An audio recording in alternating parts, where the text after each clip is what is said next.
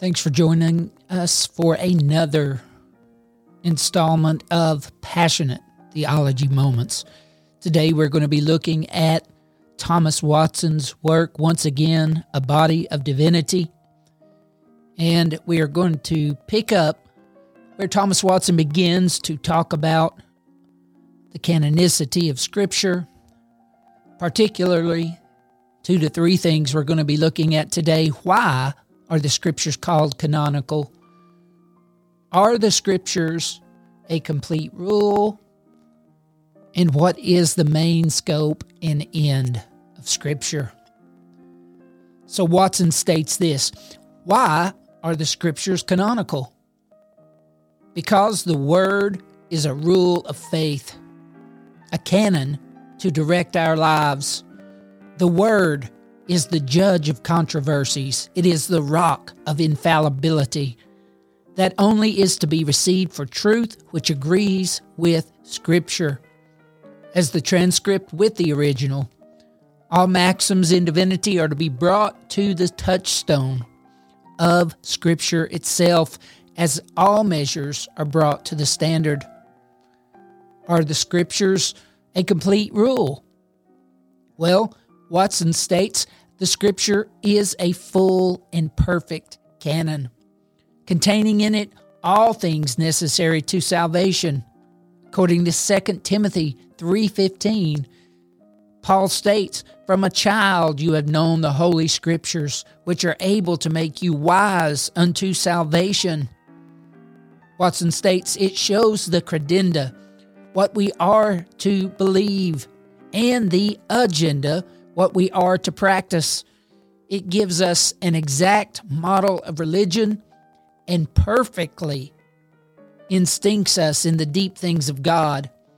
The papists, therefore, make themselves guilty who eke out Scripture with their traditions, which they consider to be equal to it. The Council of Trent says that the traditions of the Church of Rome are to be received pari pietatis affectu, meaning with the same devotion that Scripture is to be received, and so bringing themselves under the curse.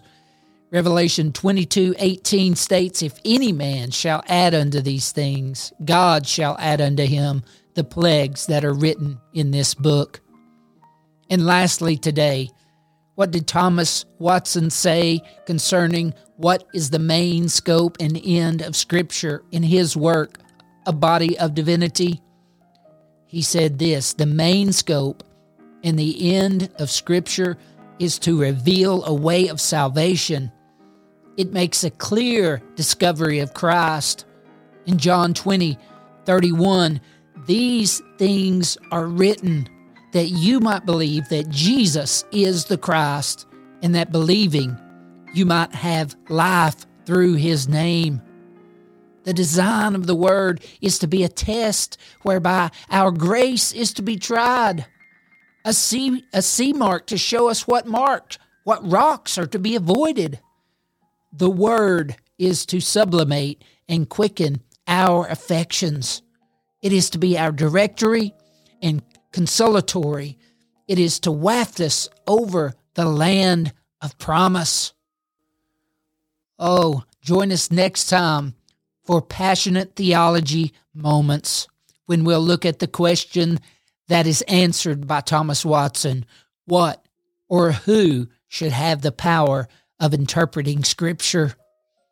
Thanks for joining us once again for this Passionate Theology Moment.